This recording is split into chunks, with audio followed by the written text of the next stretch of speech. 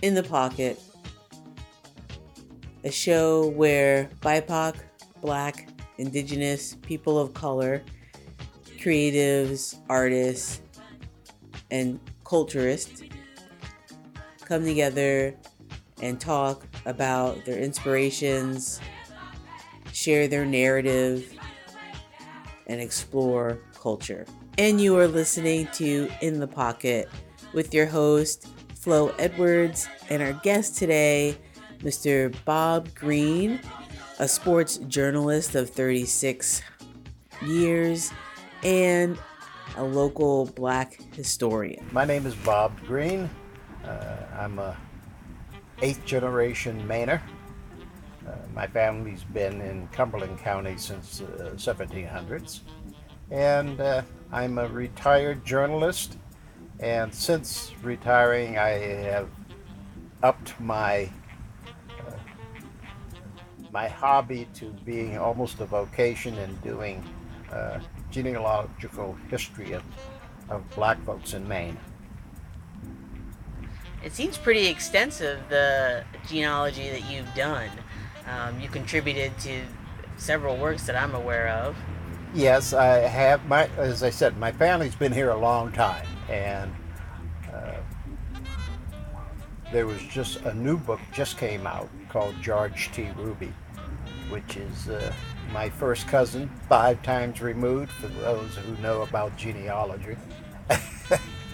And in case you're wondering, he died in 1882. So it's, he's been a while, but he was a state senator in Texas during Reconstruction. But he graduated from Portland High School here, just like I did. And like I did, he left afterwards to go somewhere. He ended up going basically to Haiti as a foreign correspondent. Strange that we would both be in the same business. And I ended up going to a couple of schools, winding up at the University of Kansas, where I majored in journalism, and then spent my life as a journalist. 36 years with the AP. The last place I was at was 36 years. Actually, I guess you could say it was closer to 56, because I worked for several Black newspapers out in the Midwest, in Indianapolis, Indiana, and Kansas City, before working for a daily newspaper in Leavenworth, Kansas, as sports editor. And then I joined the Associated Press while I was in Kansas City. And that was when the 36 years started. Right. What are the names of some of those Black newspapers you worked for? I started with the Hoosier Herald. And then I worked for another paper very briefly, and I can't remember, Indianapolis Voice. And that was very briefly. And then I moved to Kansas City and worked for the Kansas City Call. I was able to get a job later on with the Leavenworth Times, which was a daily, six-day-a-week newspaper, and worked for them for almost 2 years before I joined the Associated Press. How did you get involved in sports journalism? When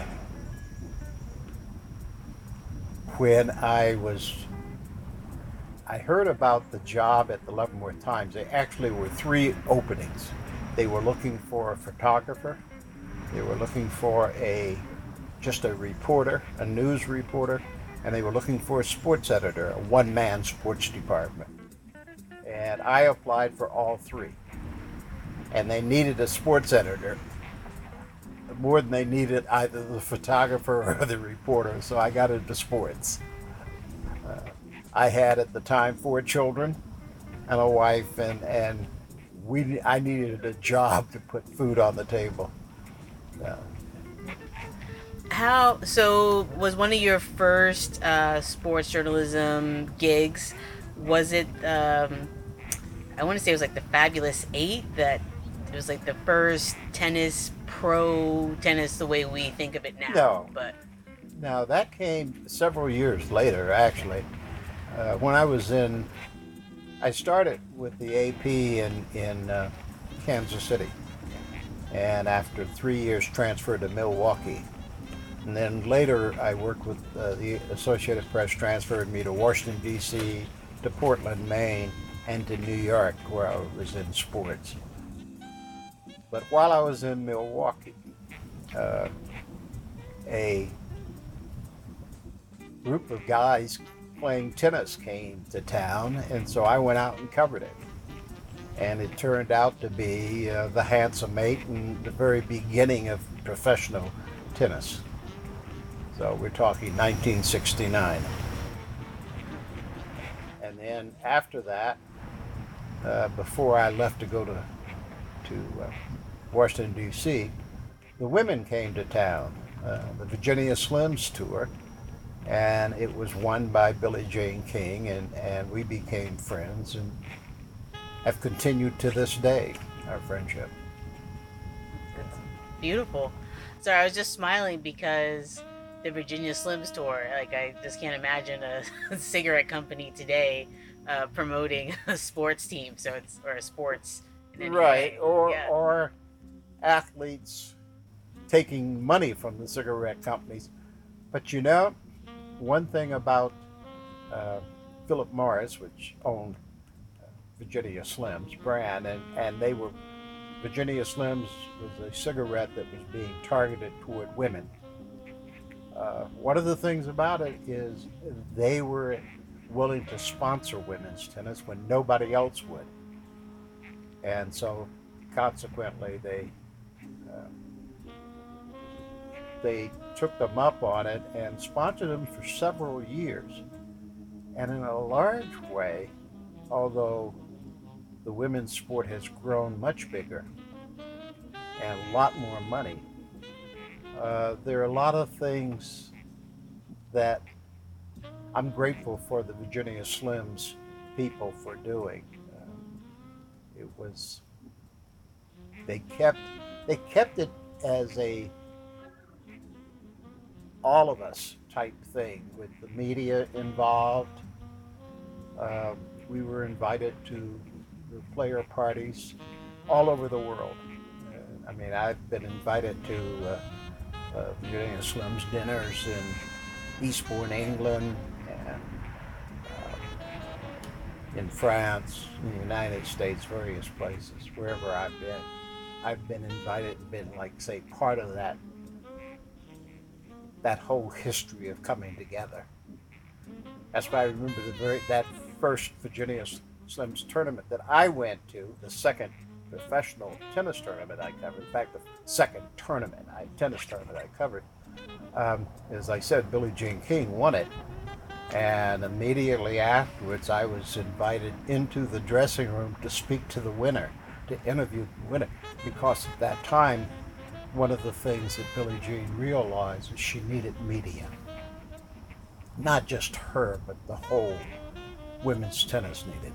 And it was one of the things that made it what the Serena Williams and Naomi Osaka and that group are reaping the benefits of now, taking home the big paychecks because of the work that Billie Jean and Rosemary Casals and a number of other people did in those early days.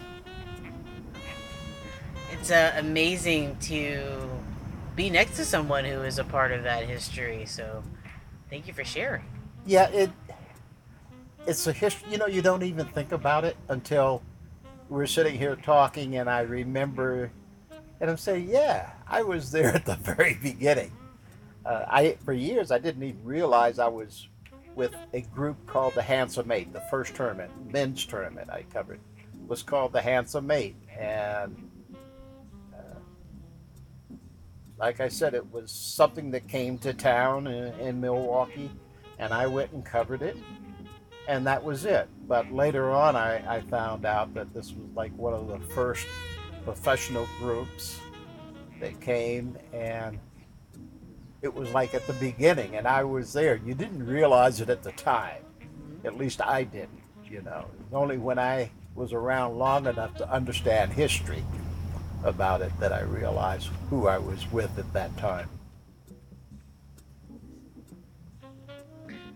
Your family dates back to New Gloucester, and Uh, yeah, well, a my a couple got married in New Gloucester in 1782, and I believe, I can't prove it, but they're the, as somebody once said, the, the, the right people in the right place at the right time. And so I claim that they are my ancestors. And that would be my five-time great grandparents. The next generation I can prove. okay. It's just connecting that couple in New Gloucester with people that were born in Gray and in Durham and in New Gloucester, with basically the same name. Mm. So you kind of figure they must be, and they were the only people listed as black or mulatto in that portion of the state at that particular time with those names. So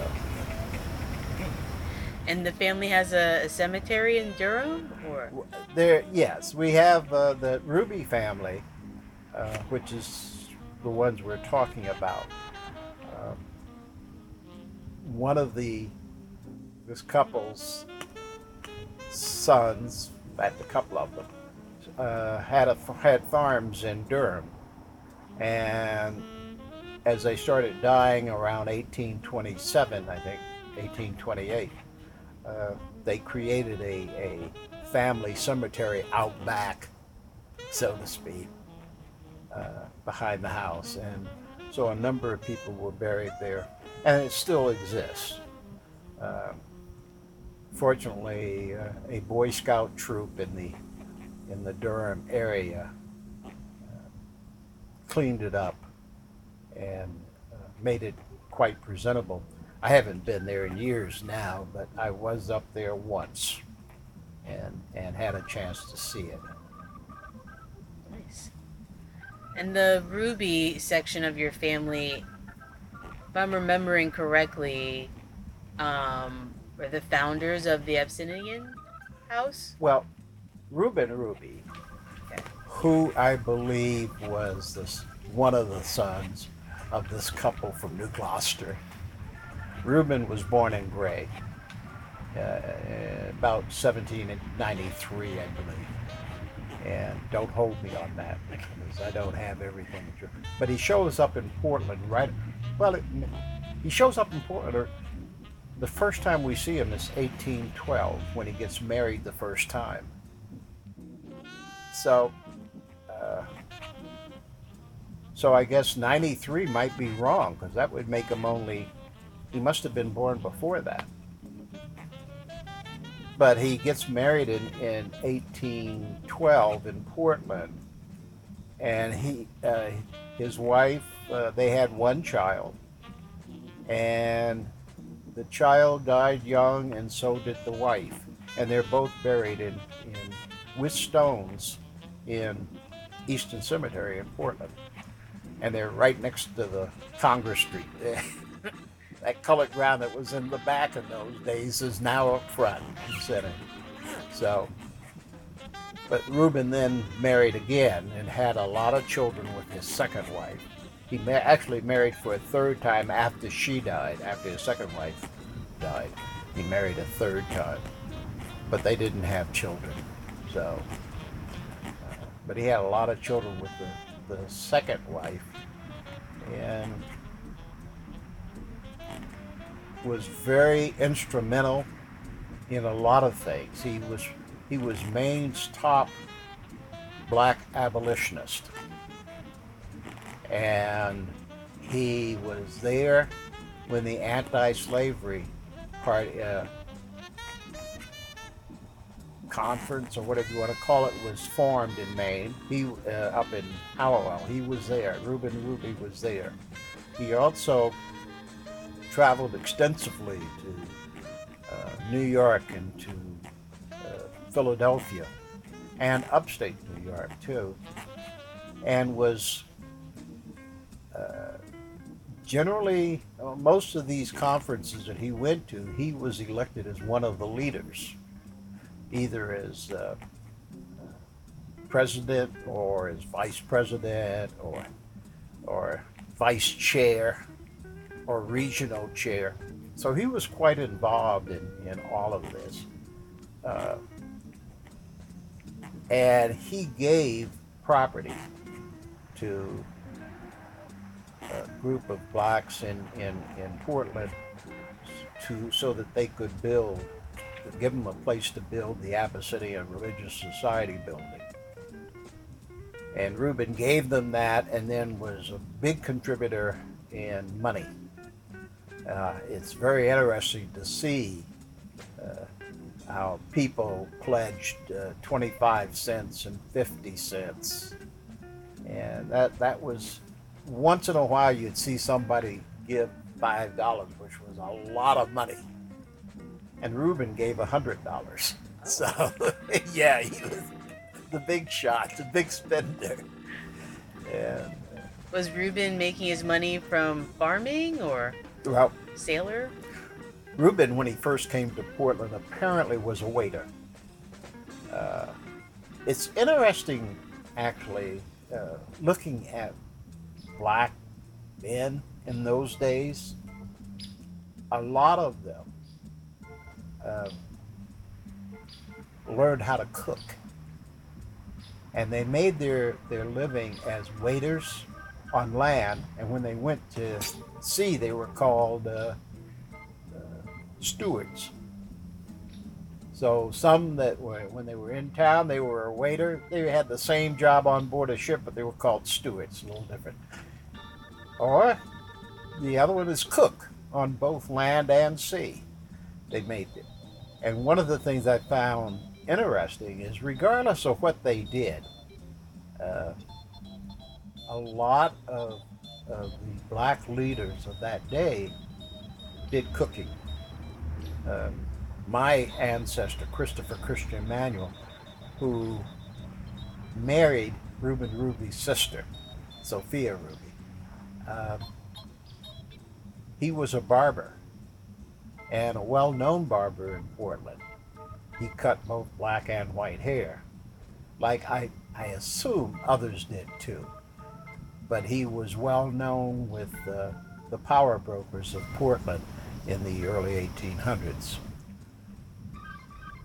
But every so often you would see where he catered at an event. So apparently he was involved in the food business too, making money wherever you could. And it was a skill that a lot of the people that you see that were leaders, the black leaders of that time, they had that skill. They knew their way around the kitchen or how to prepare meals. Nice. Yeah. Yeah.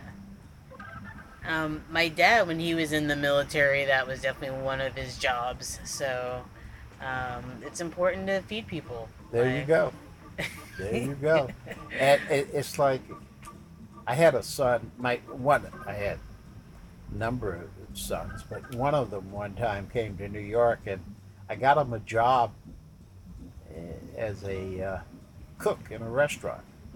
And as I explained to him, once you learn that job, no matter where you go, you'll have a job waiting because they always are looking for short order cooks. Somebody that knows how to flip a hamburger or grill a steak or whatever. They always are looking for that. So that's it. And those black folks back there in the early 1800s knew that and capitalized on it. And with the barber shop too, or doing those grooming, that was also very popular for a while. That still is, to a degree. Um, one of the things, though, that you should not overlook when you're talking about that is cooks and barbers have one thing in common. They can work for themselves. And William Wilberforce Ruby, one of Reuben Ruby's sons, had his own restaurant here in Portland. and that was a way to make a living and not have to depend on somebody else giving you a job.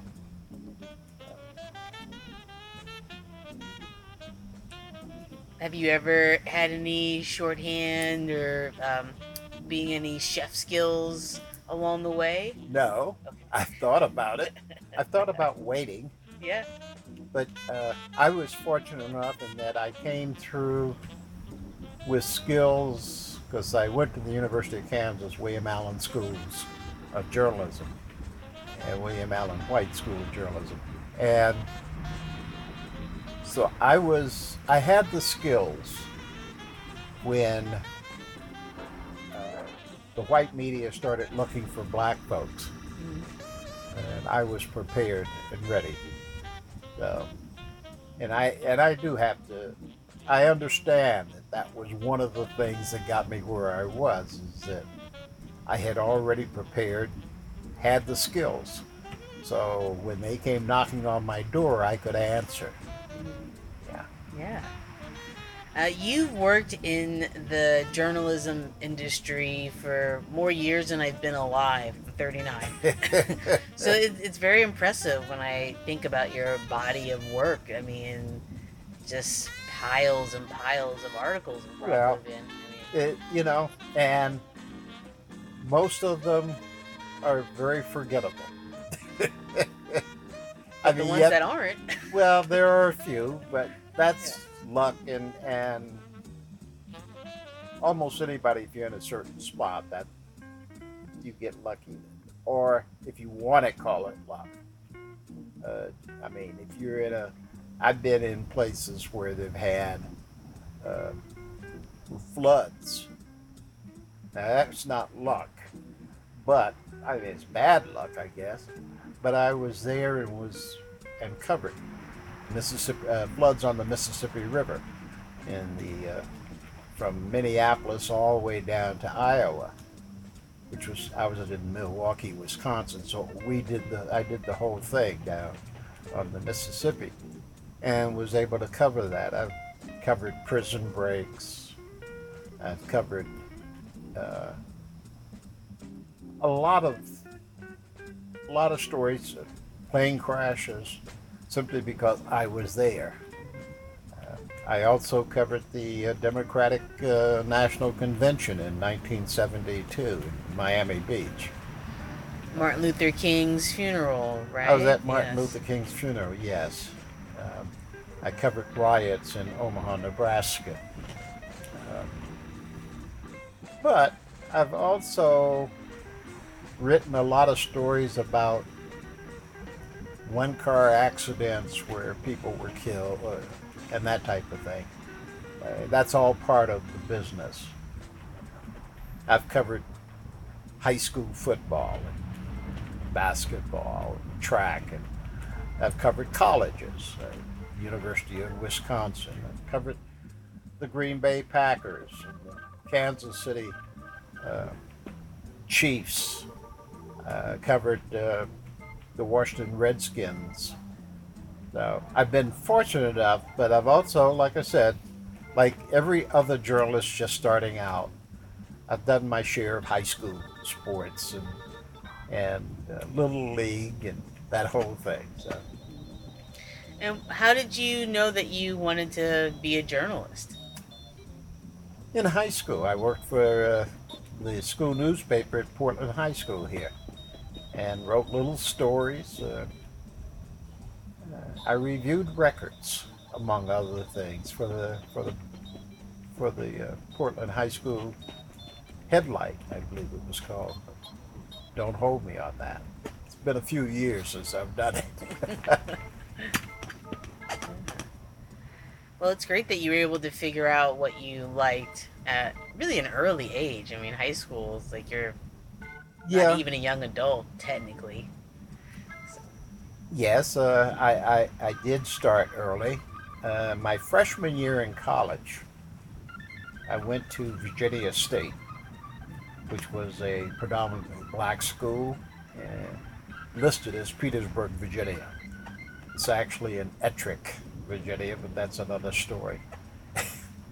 But I was there as a freshman when Brown versus Board of Ed, uh, the Supreme Court handed down that decision. And that put me in Virginia at a very special time in this country's history. And so I was able to observe and listen. My uncle, the reason I went to Virginia State is that my dad's brother was a professor there. And his sister-in-law, who was living with us, was a teacher in the local primary school. She was taught the fifth grade. And so at dinner table, the conversations about what the Supreme Court decision meant for the state of Virginia was discussed quite a bit. So I was very fortunate to be in on those discussions, or at least listen to them.